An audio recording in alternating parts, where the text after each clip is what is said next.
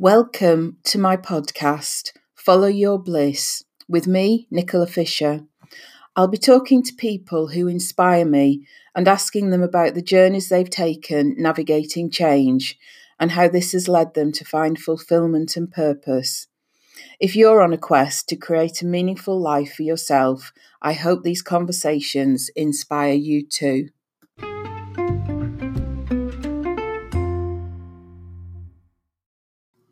My guest on the podcast today is Karen Staniland-Platt.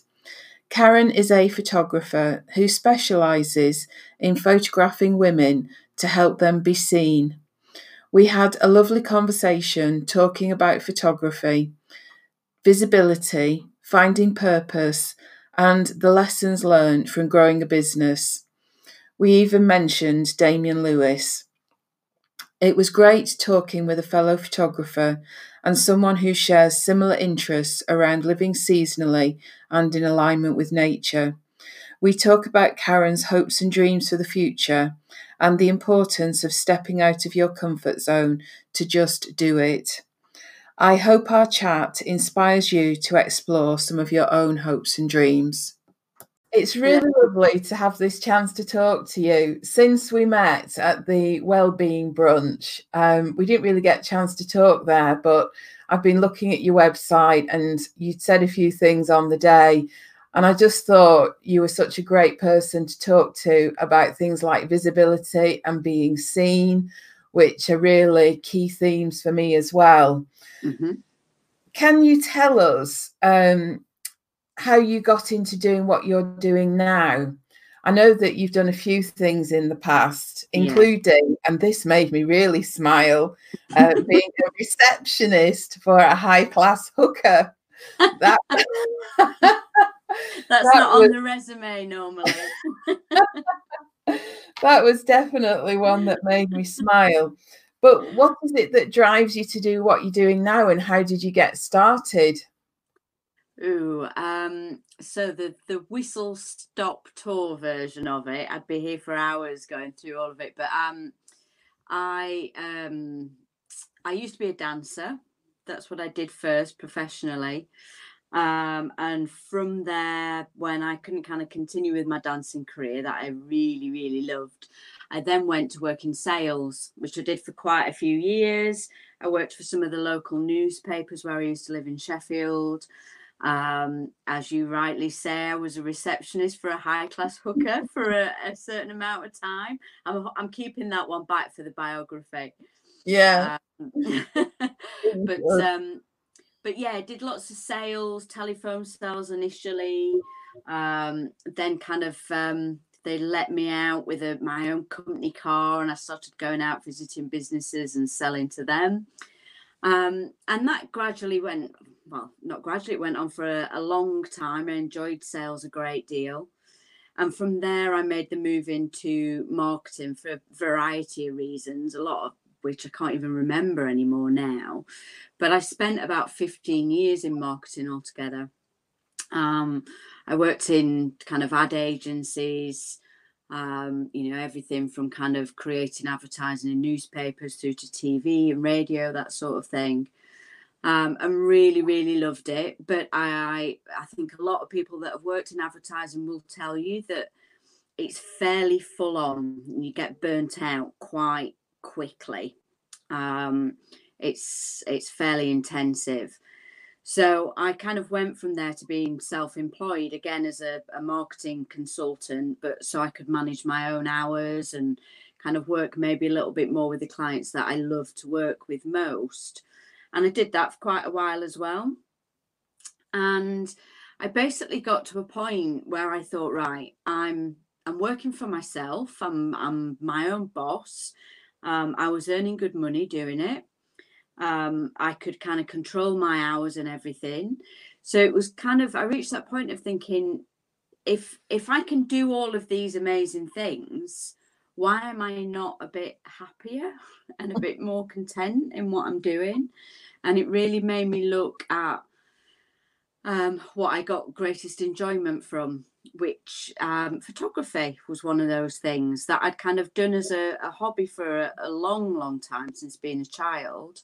I'd started having a few lessons, but only to indulge my own personal interests. And I thought I'd start having a go at trying to do it professionally. So I worked with a lot of my existing marketing clients first, and did free work for them, sort of building a portfolio. And it's kind of morphed a little bit. I can't pretend that I have had a really clear cut, right, this is the direction of travel. It's kind of evolved along the way. And about 18 months ago, I got to the point where I was doing photography full time. It was paying my wage. I'd stopped any marketing clients anymore. And I began to realize that nearly every single person I worked with was female, that they were all in a very similar situation to me. They'd started their own businesses after, a bit of a career change in direction. And they were all struggling a little bit with getting their photos taken. By the point they'd come to me, it became very obvious that they'd probably spent a whole year or so building up to that point of booking a shoot. And now, because I've made that my focus for about 18 months now, I'm now getting bookings from people that are saying, I met you a year ago and I knew I wanted my photos taken, and it's taken me until now to take the plunge or book the date in. And it's really, really got me thinking about the different reasons that we hide. I mean, I'm talking predominantly about females because that's what I understand better than anything else. But we find reasons to not show up for ourselves. We feel like we might be classed as showing off. If we're seen too much on social media, we do all of these things that kind of hold us back. And photography has given me a great way of helping women to overcome some of that. So that's a very long-winded story behind it. Well, there's a few things I wanted to ask you from that. Do you think being a photographer, it helps you see other people in a different way? That makes me think of a few things. I think it does. I think I really look at people's body language and I see it change over the course of a shoot. So, from being, a bit awkward and kind of the not fake smiles, but struggling a bit to kind of let that real natural smile come through. So in one sense, it does, because I really see, it really allows me to notice when people are struggling, because I'm looking completely at their face and their body language and kind of really zoned in on that. So yes, I think it does allow us to see differently. Plus as well, the other thing is, I find then when I come to edit pictures, because, I'll be on a shoot for an hour, 2 hours or something, and then I get to come back and look at these faces for hours while I'm running through the editing. And I get to see these, there might be, say there's 10 photos, they all look exact, but one photo where that spark has happened. So I get to see it in the editing as well. I get to see that moment where that person has just let their guard down or just allowed themselves to be who they really are, just for a second sometimes. So I think the camera does, and then that kind of staring at somebody's face for the amount of time that you do when you're editing. I'm not going to encourage people to book after this, am I? Saying staring at them for that long. But it's lovely. You see so much of people's faces that we don't see ourselves because we're not comfortable looking at our own image. It's funny, isn't it, that we find it so hard to put ourselves out there, and I include myself in that, and being seen. I haven't got any photographs really of me on my website, and because we need to rectify that, don't we? Ooh, I wonder what I could do about that one. Yeah, absolutely. And like you, I'm really into my photography. I don't do it professionally like you do, but I love my photography. And I think you get into the habit of always being behind the camera as well. So I have huge chunks of my adult life where I have no photographs of me at all. Yeah. Because I was always taking the pictures. Do you know what as well? It just makes me think as well, because for one, I have still struggle daily with the being seen. I still if I take pictures of myself, it still takes me, a fair bit of time to pluck up the courage and share it. I'm getting better, but it still exists. But the other thing that my cameras always allow me to do as well, like you say, I've got tons of photographs of my daughter and my dog and my husband and my family, not so many of me. But also my camera, I have to be careful because my camera allows me to hide. So, I'm really comfortable behind my camera, which is great, but I have to remember that I need to come out the other side sometimes as well. So I think it's a really valid point with especially as mums as well. I think we seem to take on that role of capturing the family memories on our phones and things, and forget them as well. What makes you really qualified to help people with visibility and being seen? Because I think this obviously stems from, and I'm speaking from my experience here as well, of the whole visibility thing. I think there's this old adage, you teach best what you most need to learn. Yes. And I'm just wondering with you, where does the visibility and being seen theme really come from? Yeah, 100% agree with that. Mine stems from a few things, kind of like a lot of these things, it goes back to childhood.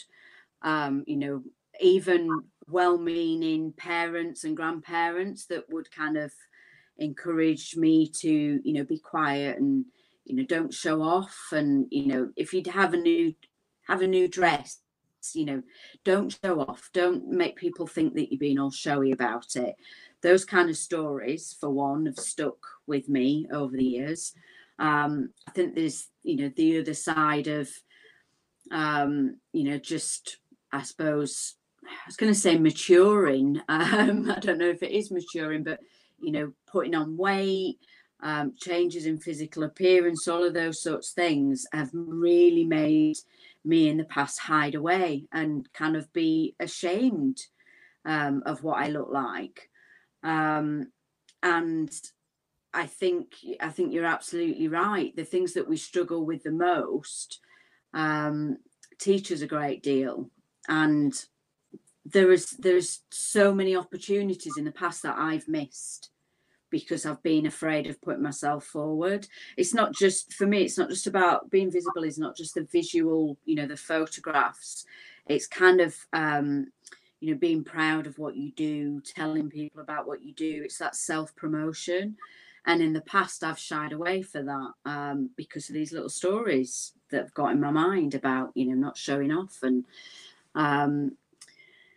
I think that's ultimately what I've got in my mind every single time I take a picture of somebody, is that they've potentially got these thoughts running through their mind. So, you've commented already on my social media feed.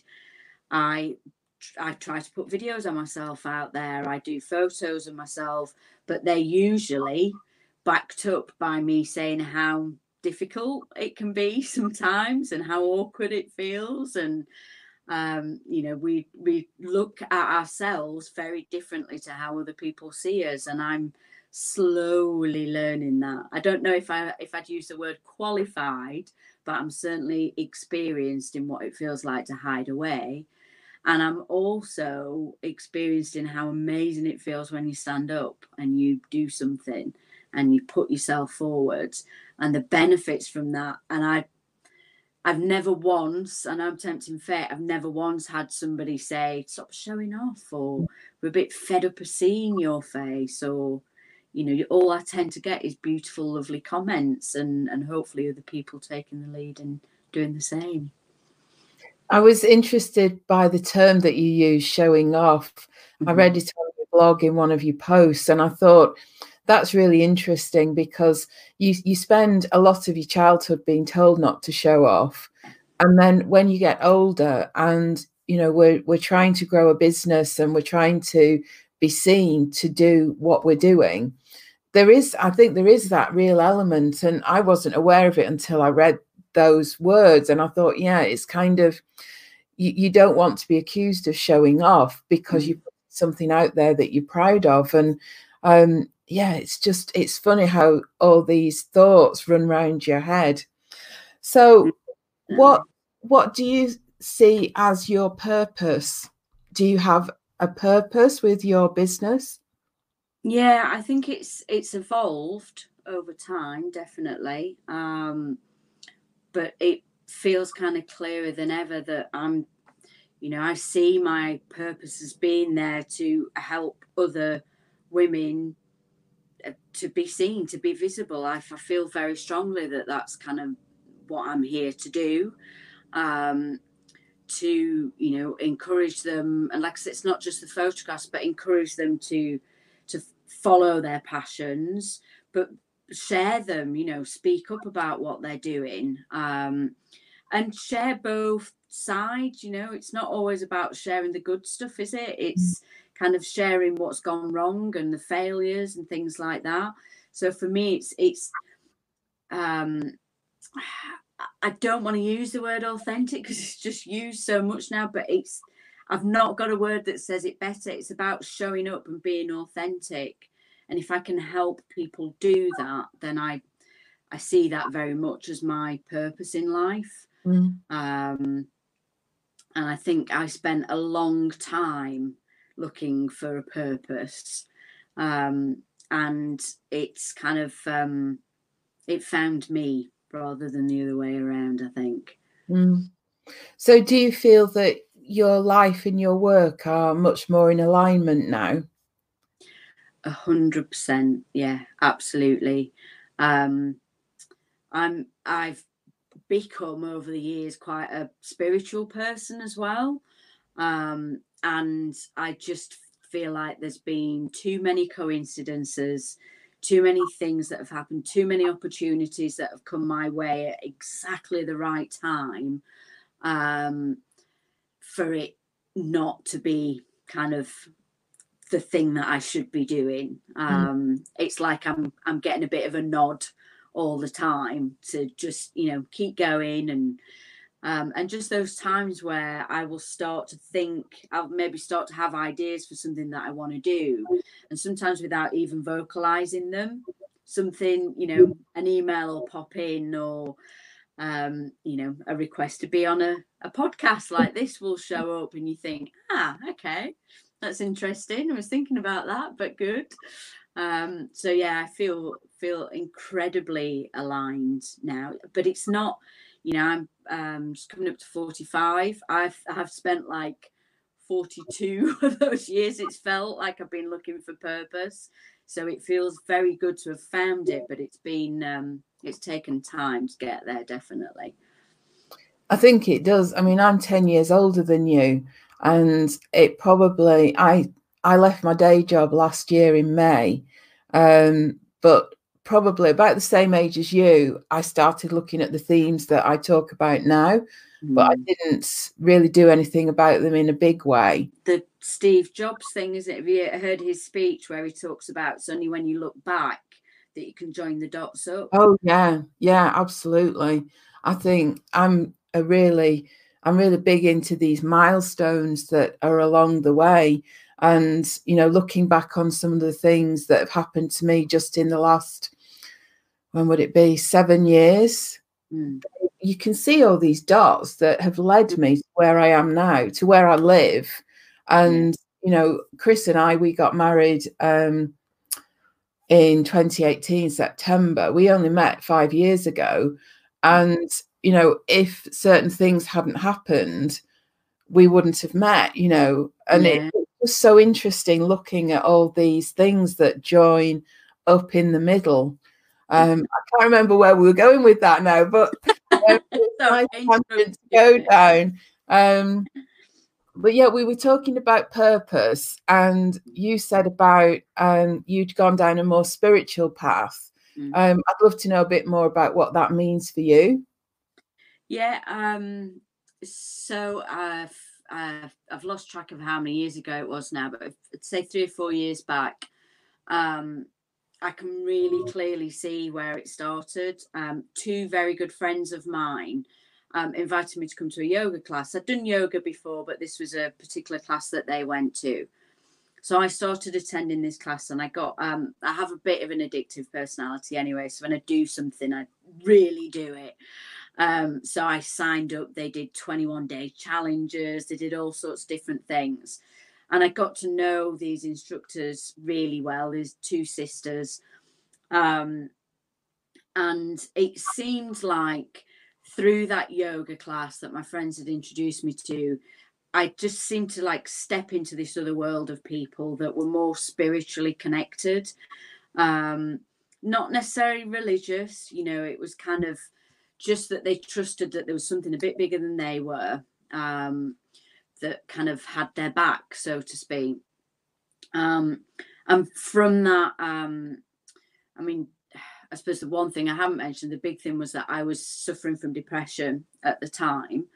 I was on antidepressants, lots of different things, and I started seeking out more alternative therapies, I suppose. So I had Reiki.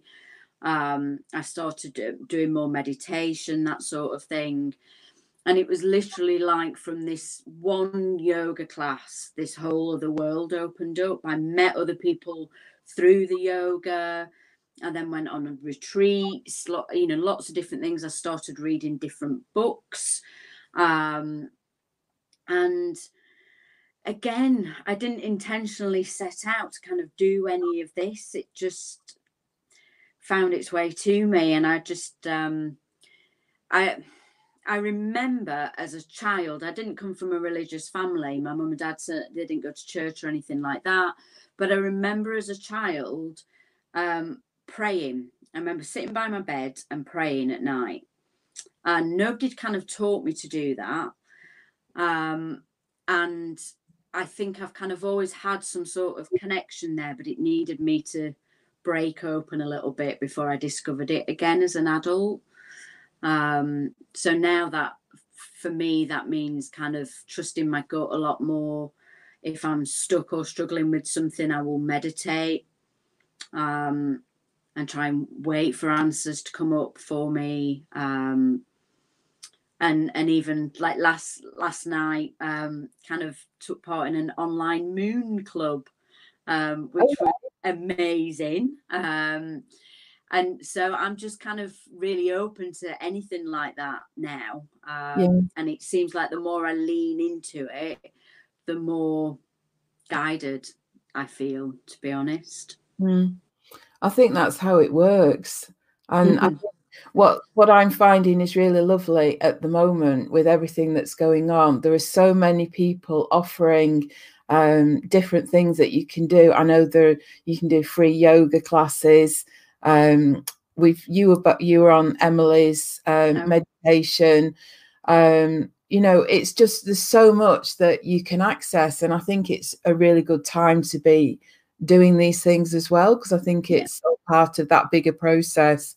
But yeah, I mean, I'm a big advocate of the whole concept of there being so much more to our existence than, you know, we are led to believe. I think I don't know, I see in the people that I talk to, there's almost a theme going on of people being more moved into doing what is really in alignment with them, and working from a deeper sense of purpose.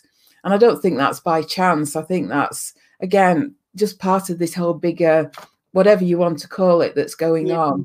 And I think, you know, a lot of us are tapping into that, and it's taking us down all sorts of new avenues.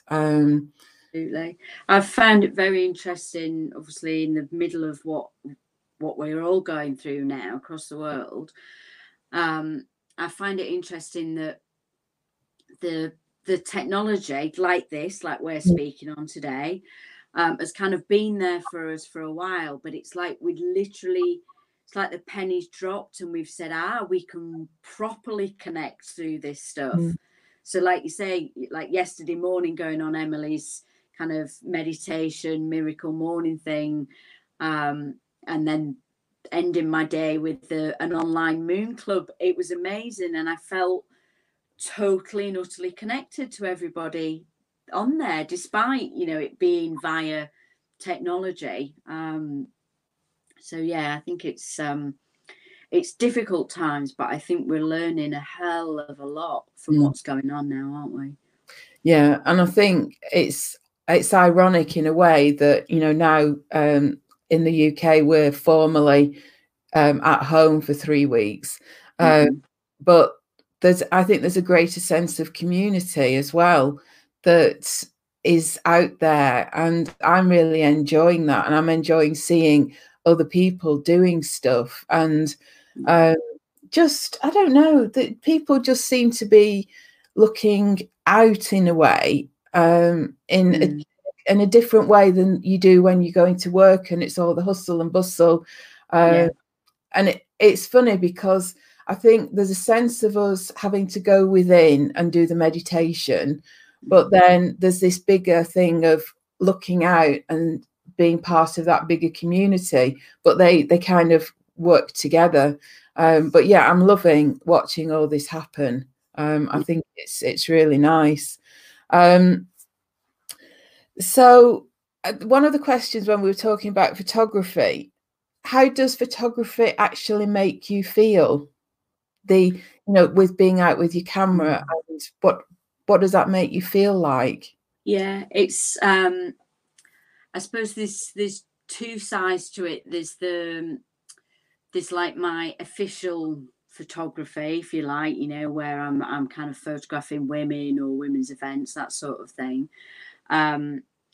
That side of it I absolutely love. It's in a positive way, given what I've said about visibility, in a positive way, the camera kind of makes me invisible. So like if I'm photographing an event in particular, I can kind of glide in and out of everything that's happening, be part of it. But after a while, people forget you're there. So their guard relaxes.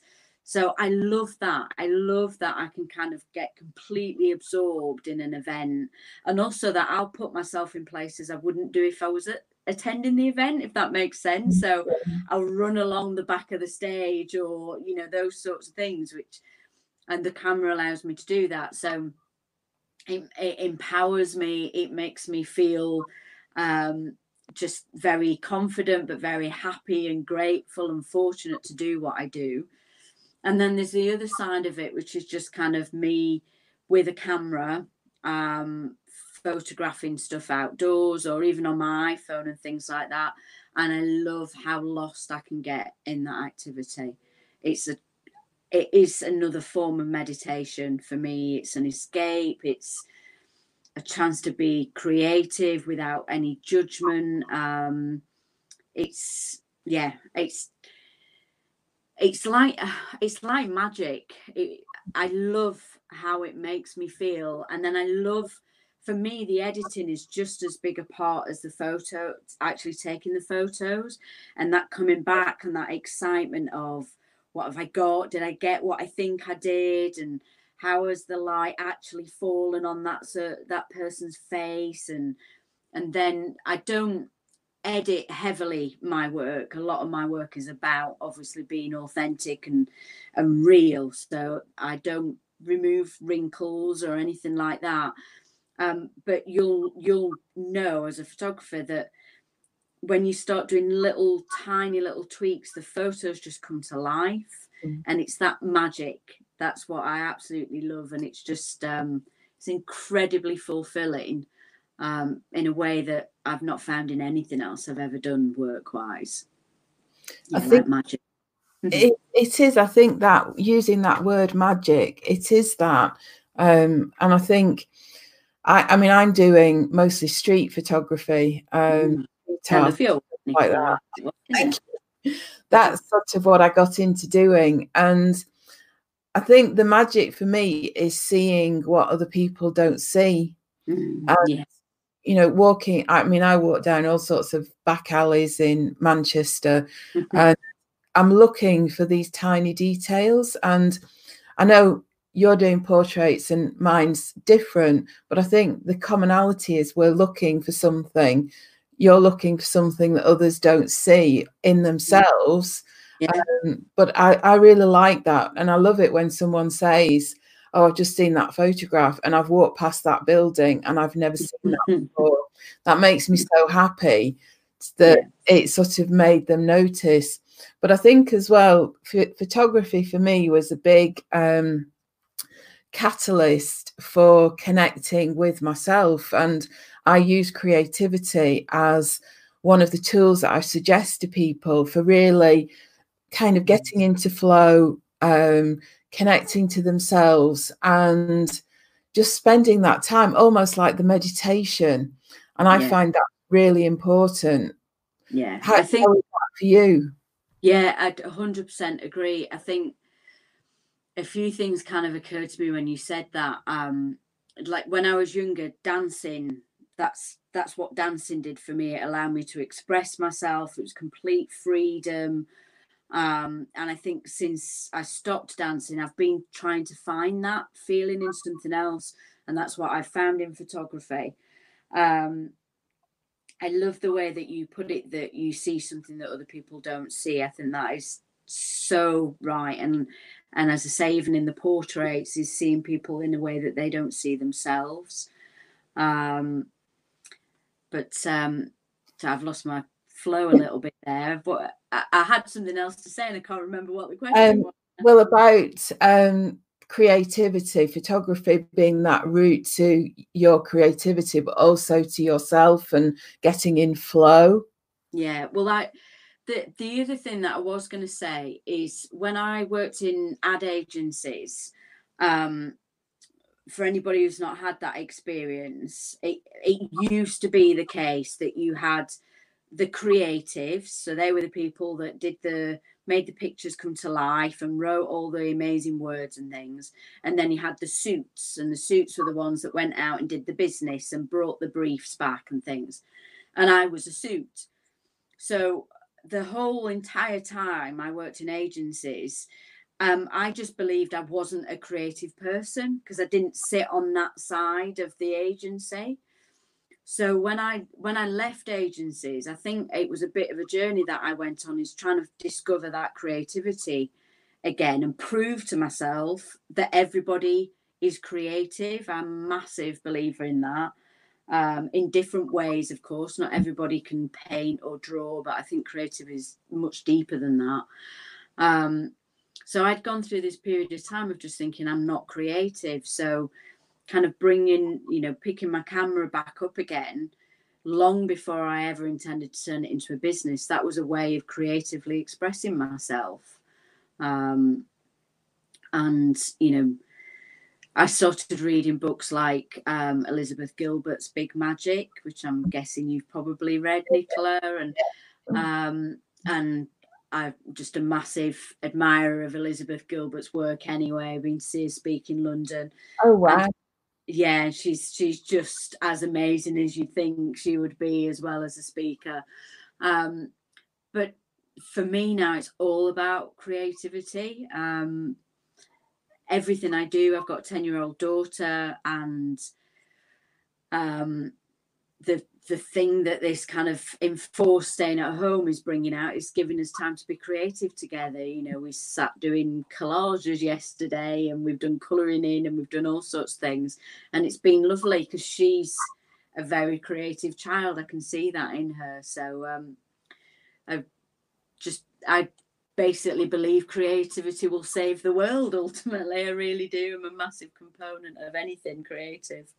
Yeah, I'm the same. And I think this opportunity that we've got of staying at home and paring down our lives so that we've got some headspace to think and be creative is really important. And I think if people can sit back a bit, that creativity will naturally happen, because I think we've got the right conditions now for people to be a lot more creative. So yeah, it'd be really interesting to see what comes out of this period. Mm. At the end of it. We were talking yesterday, just as a family, about wondering what books will be being written right now, and Yeah, you think yeah, of, was like the Narnia books, weren't they written during the war or something? And I might not be correct on that, I'm not 100%, but you just kind of think there will be amazing works of creativity that come out of this period, whether it's the theatre or dancing or books, whatever it might be. It's the right time for creativity, I think. yeah, absolutely. And I think I've seen a few examples on Instagram of people who were in similar situations, hundreds of years ago, and they came up with massive breakthroughs in science and all sorts of stuff like that. So yeah, it's definitely going to happen. What are the biggest lessons that you've learned from running your own business? Wow, there's a lot, isn't there, when you run your own business? Yeah. The biggest ones, I think, and I'm not great at doing this, but when I do, it's a good exercise, is trying to look at what I've achieved instead of constantly looking what's still ahead. I think sometimes as generally as a person, but certainly in running my own business, I've found it too easy to kind of think, well, I've not done this, and I said I was going to do that, and I've not launched this, and looking at all those kind of that to-do list of things, instead of thinking, right, I've survived in business for X number of years, I've worked with this amount of clients, I've done this thing that I never thought I'd be capable of doing. So I think one big lesson is constantly looking at how much I have achieved instead of beating myself up for the length of the to-do list. And I think the other big lesson, which I find the hardest, and this is, I don't know if you'll relate to this, Nicola, but it's a spiritual lesson as well. It's kind of that letting things happen in their own time. I think because there's, majority of self-employed people, finance is, having money coming in is a must. It's, most of us can't survive without it. But I have had times in my business where I've so fiercely gone after the money that I've completely lost direction in what I've actually started my business to do, if that makes sense. So whether people see it spiritually or not, I think it's trusting in kind of what you started your business to do and staying true to that through whatever the pressures may be. A new competitor coming onto the market, a money not flowing in for a period of time, technical failures, whatever it might be, is kind of keep coming back to what you're in business to do and staying true to that as much as possible. I find that really hard, but when I stick to it, I experience the greatest joy in my business, and that's ultimately what I'm in business to do. I don't know as I'm going to be a multimillionaire, but if I'm happily self-employed and content in my life, then that's probably my bigger goal, really. I think that's really good advice. And I think as well, I've seen with what I've done, there have been periods of ebb and flow.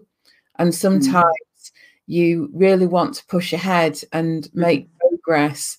And whatever you do, it just doesn't happen. Yeah.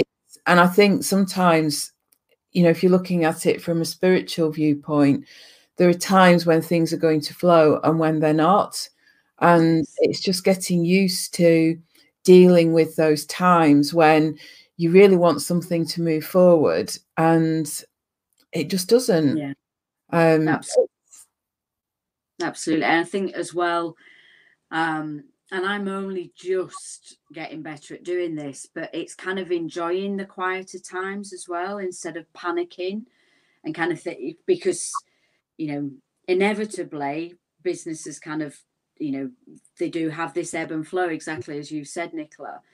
And sometimes I've spent so much time worrying when I'm quiet instead of just thinking, do you know what? I'm going to take the afternoon and go and meet a friend for a coffee, or online, maybe more nowadays at the moment, but or I'm going to get some fresh air, or I'm going to book on that yoga class.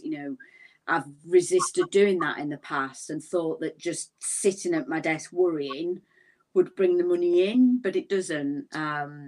So yeah, that ebb and flow, definitely kind of trying to use those periods of quietness as much as you can to benefit you and ramp up ready for when it all goes crazy again and busy. I listened to Ruth Poundwhite. She has a podcast, and she did a podcast talking about a book called Do Less, which is by Kate Northrup. And what interested me in that was she talks about the moon cycle and how each phase of the moon cycle is about doing different types of work. So there might be some phases where you're really creative and you're on it, then you're resting. And I find that's quite a useful concept. And I'm looking at ways of integrating that more in what I do. And I saw Emily as well. She talks about the sort of foods, and it was more like grains and seeds and things that you should eat at different times. And I'm just really fascinated by this whole concept of there's times for different things, and the seasonal, but also the phase element of how we can live our lives. Yeah, I completely and utterly agree. I think the kind of the moon cycles is something that I'm only just beginning to kind of get greater awareness of. But even eating seasonally is kind of been promoted over the last few years a lot more, hasn't it? And I think it's taking that practice into all aspects of life, like you say, Nicola, into our work and all sorts of different things. We stand to be a lot more content, I think, if we can go with that ebb and flow. Yeah. And I think that the seasonal aspect as well is maybe going to be more important to us. I think perhaps people seem to be more tuning into that now as well. Yeah, definitely. So I read on one of your blog posts, you were talking about this whole thing of not believing that something might work. So not doing it because you feel that, oh, well, I may as well not waste my time because I can't lose weight, or I can't make my business work, or can't make this project work. And you're sort of saying, oh, well, why waste your time and let's not bother doing it. I found that really interesting. I think because I can resonate with that, not sort of putting yourself out there with your business because, well, maybe it won't work, so let's just sack it and not do it at all. Just tell me about your thoughts around that. Yeah, I think it just becomes a bit of a self-fulfilling prophecy. It's kind of like, well, it won't work, so I won't do anything about it. So it doesn't happen and it doesn't work. I think I've kind of seen this in so many different aspects of my own life. Not so long ago, it was my own website, kind of not redoing it, not putting it out there. There was nothing wrong with it at all. There was very little that needed doing to it, but it came back to this point that if I put it out there, I was inviting criticism. I was inviting, the potential it might not work. So it was easier just to hide because I could control that. It still wasn't going to work. It definitely wasn't going to work if nobody saw it. But for the sake of potentially getting a few people that didn't like it, I was holding myself back. And I think possibly the post that you're referring to, I mentioned kind of about my weight loss as well. It's kind of I've in the past I've not done certain things because I've thought, well, will they really make a difference? Will one yoga class make a difference? Will not eating sugar for a week really make a difference? So I've just self-sabotaged before I've even started anything. And I'm not sure I've got an answer to how I get around that. It's like eventually my mind catches up with my body and thinks, what the hell, let's try it anyway. And I think I've always kind of been the kind of person that would, it's not risk taking, but I'll do something and see what happens. So whether it's a website, whether it's starting my own business, whether it's, even having my daughter, I had no idea whether I was going to be a decent mum or not, but it was like, well, there's only one way to find out. There's all these things that we stop ourselves doing because we're worried about the outcome, and all we achieve in worrying is not doing them at all. And I think I'd much rather put myself out there and risk failing than never having tried. I think there is some saying that I'm probably going to completely butcher, which is about like regretting what you've not done. See, I said I'd butcher it, but I know what you mean. Yeah, just the premise being, I would rather, whenever it is, laying on my deathbed or whatever, I don't want to be sat there thinking, God, I wish I'd tried this. Mm-hmm. I just think it's always best to give something a go. And I'm not, like I said, I'm not a risk taker in the sense of bungee jumps and that sort of thing. That absolutely terrifies me, and I will never do those things, that's for sure. But I think in terms of like, pushing out your comfort zones, those sorts of things. You mentioned before a podcast. One of the ones I really love is How to Fail with Elizabeth Day. And it's incredible, these amazing famous people that you think have never struggled with anything in their lives, and they tell these stories of their failures and what went wrong and what, all these different things, and you just think, God, if they did it, why can't I? It's just, and the chances are as well, especially when we come to websites and business stuff and showing up for ourselves, we have this assumption that everybody in the world is going to stop and look at that one social post and criticize us. In all honesty, it's a handful of people that see it the first time. Do you know what I mean? It's, the risks are so minimal. And just the joy after you've done something, that's pushed you out of your comfort zone a little bit is so incredible. And I think ultimately that's kind of what I try to focus on when I'm sticking at certain points of, things, is kind of that, right, okay, but what am I losing out on by not doing this? So no, by no means an expert, but I'm always happy to talk about the odd times it's worked. Well, I'd say maybe you wouldn't call yourself an expert, but you could call yourself a practitioner. Yes, very true, Nicola. I like the way you put things. And I think the whole thing about getting out of your comfort zone, I think that is probably the crux of it as well. We get so comfortable just, like me sitting here in my study and, I can potter about and do stuff, but it's then sharing what you've done as well and putting it out there. I think, what you said about these famous people, we always think that other people have got it sussed and sorted, and you watch somebody and you think, wow, that was a great IGTV or Instagram story video that they've done or whatever. But everybody's either been where we are now or they're going through it. And, we're all on the same kind of journeys. Absolutely. I have a very good example of waiting to do something. So obviously we're in the middle of this absolute crisis at the moment. But I had spent months and months and months thinking about doing a visibility workshop. So I really, really kind of overthought this. I did a little story on Instagram and everybody said, yeah, brilliant. We'd love something like that. And I dawdled on a little bit and I dawdled on.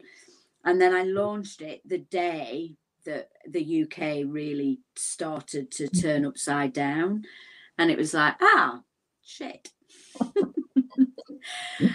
Holding an event right now isn't the best of timing, but my lesson from that is, well, twofold. One, if you're thinking, just do something, just get on with it and see what happens. And two, I'm now moving it online. So every cloud, but it's just, there are so many times we wait for the right time, and there's just no such thing. There's never a right time. Just, you've got to do it and hope for the best and let the universe or whatever you believe in do its thing. And yeah, definitely. So what would you say to people who are now sitting at home? We're in this situation where, a lot of us are now, I'm calling it on retreat at home. Yeah. And, they've got this really great idea that's perfect for now, and it could help a lot of people. What would you say to them? 2 words: do it. No, I think it's just, I've spent a lot of time thinking about this over the last week, and I think we completely underestimate what we have to bring to the table. And it stops us doing things, and we find excuses, or especially now we think, well, why would anybody want to know about this at this point in time? Why is what I'm doing important anymore? And my key thing is just don't underestimate the impact that you can have on people. Your one seemingly simple idea might help 2 people through whatever happens in the next few weeks. Your funny video might be a distraction from somebody that's really struggling at the moment. Never underestimate the power of your own energy. I think whether it's sharing a smile on Instagram, whether it's sharing a funny story of what your child's done instead of doing the homeschooling, or like you say, a brand new product. Just, there will always be people that say, should you really be doing this? And there will always be people that say, brilliant, I've been looking for that, or I've been waiting for that, or I'm so glad you came and put that online, or whatever it might be. So don't get caught up in your own head making all the excuses. Just do it. Put something out there, have a go. If it doesn't work, you'll learn something from it and you'll do it differently next time. But don't let what's happening now in particular act as an excuse for you. If it's a genuine reason, of course, but if all you're doing is making an excuse and saying, well, it's not the right time, or people have got other things to think about, just put something out there and see what happens. Just see. No, that's really good advice. So what's still ahead for you then? What are your dreams? What would you like to do? My current dream is just to be able to get out photographing people again. I feel like I've had my hands tied behind my back. It's, in one respect, it's to carry on doing what I'm doing and photograph more and more and more women. I want to increase kind of my offer, I suppose. So photography will always be at the heart of what I do, but I want to explore other ways that I can help women to be visible, and potentially, my big dream has always been to write a book. So definitely writing a book, maybe 2, maybe one about visibility, maybe one something completely different. I'd love to write a children's book. So maybe that's something in the future. And then I have a board in my office of women that I dream of photographing. So some of my heroes. So I'm spending some of my time while we're on retreat, as you put it, looking at adding women to that, the women that I want to work with. It's like a bit of a vision board for me. So can you tell us somebody you've got on there? Can you share that? Oh yeah, happily. Holly Tucker, and have such a girl crush on Holly Tucker. So she was the founder of Not on the High Street, and she's a massive supporter of small businesses. I would love to photograph Holly Tucker. And while we're putting them out there, Elizabeth Gilbert, that'd be a pretty amazing one. Gabby Bernstein. There's an amazing woman that I do a lot of work, kind of a lot of courses and things within this country called Jodie Shield. She's another one that I'd love to photograph. So yeah, it's always growing, that list, always growing. That sounds really nice. I think it's really good to have these ideas of, things that you want to do. And I know as a fellow photographer, when you get to photograph somebody that you really admire, there is something special about that. It's sort of, I don't know, I don't really know how you can describe it, but it is very special to be able to do that. And I think it's a privilege, isn't it, really? Like you said, you can go to places as a photographer that as an audience member you can't go to. Yeah. No, it's and even kind of just the the one-to-one portraits that I take of people, the business portraits. It is such an honor to be able to photograph people, and because the majority of people I'm photographing, they're really putting a lot of trust in me because they're not overly comfortable and confident at the outset anyway. It feels like such a gift that I can kind of go on that journey with them. And every time I say this, I know I'm tempting fate, but every shoot I've done so far with a woman that started saying, I'm really dreading this, are you going to tell me what to do, and that sort of stuff, has ended it going, oh, that was amazing, I really enjoyed that, I feel great now. And I don't want to tempt fate with that, but it is such an honor to kind of go on that journey with a woman, going through all those emotions and then coming out the other side knowing she's pushed out of that comfort zone. I see it as quite an honor to go on that journey with any woman, from going to being really awkward and uncomfortable and then coming out the other side feeling amazing that they've pushed out of their comfort zone. It's an amazing experience to have with somebody. Thank you. That's right. So I've just got one last thing I want to ask you. Just 2 words. Damian Lewis. Oh,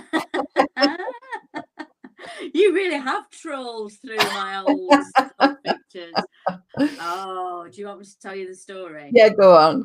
I quite like Damian Lewis. Yeah, well, so do I. So it's a few years ago. Every year we try and go to the Hay Festival. So I don't know if you're familiar, but it's kind of books and literature and things. And they'll have different authors will go along and speak, and they'll have different actors and actresses that go and do readings and things there as well. So we'd gone along to the Hay Festival, just me and my husband, and my husband had booked us a yurt in a field. So it was on kind of a bit of a campsite, but we were in this yurt. We'd had the first day at the festival. We'd been to see Dara O'Brien on stage in the evening. We'd got back to the tent, gone to sleep, woke up the next morning, and we'd literally just peered out of this yurt, and we were just like stretching and adjusting to the daylight and everything. And I glanced over at, kind of is it a standpipe, the tap where you brush your teeth and there's this guy brushing his teeth. And I think, he looks really familiar. And it turned, like, he's not very far away, so I have to try and be like, kind of try and say to my husband without anybody noticing, that guy looks really like Damian Lewis who's brushing his teeth. So because my husband's first reaction was, right, okay, don't be stupid kind of thing. And he looks and then he turns back to me and goes, oh my God, it really is Damian Lewis. And anyway, we end up, because it's a small little campsite. So Damien Lewis and his wife, Helen McCrory, who also is amazing, are staying in this little gypsy caravan on the site. And we end all up in the like breakfast tent, sat round at a table, eating our croissants, chatting to them both. It was so surreal as I'm kind of under the table typing on Facebook, oh my God, I'm having breakfast with Damien Lewis. And then, it was really, really random. He was doing, I think he was reading some poetry of somebody's at the festival, and Helen McCrory was doing something else there as well. So, but we kind of tried to be as cool as possible, but by the end it was like, can we please have a picture taken, because nobody's going to believe this. So yeah, so the best ever photograph of me is with Damien Lewis, looking like he's my husband on my arm. Oh, that's a lovely story. Well, that's a nice one to end on. I can't tell you how much of a joy it's been talking to you today. I've been looking forward to having our conversation since we met. And it's just really loved it.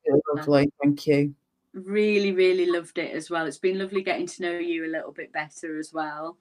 And I can't wait until we're back at our well-being brunches again, hugging people and talking face to face.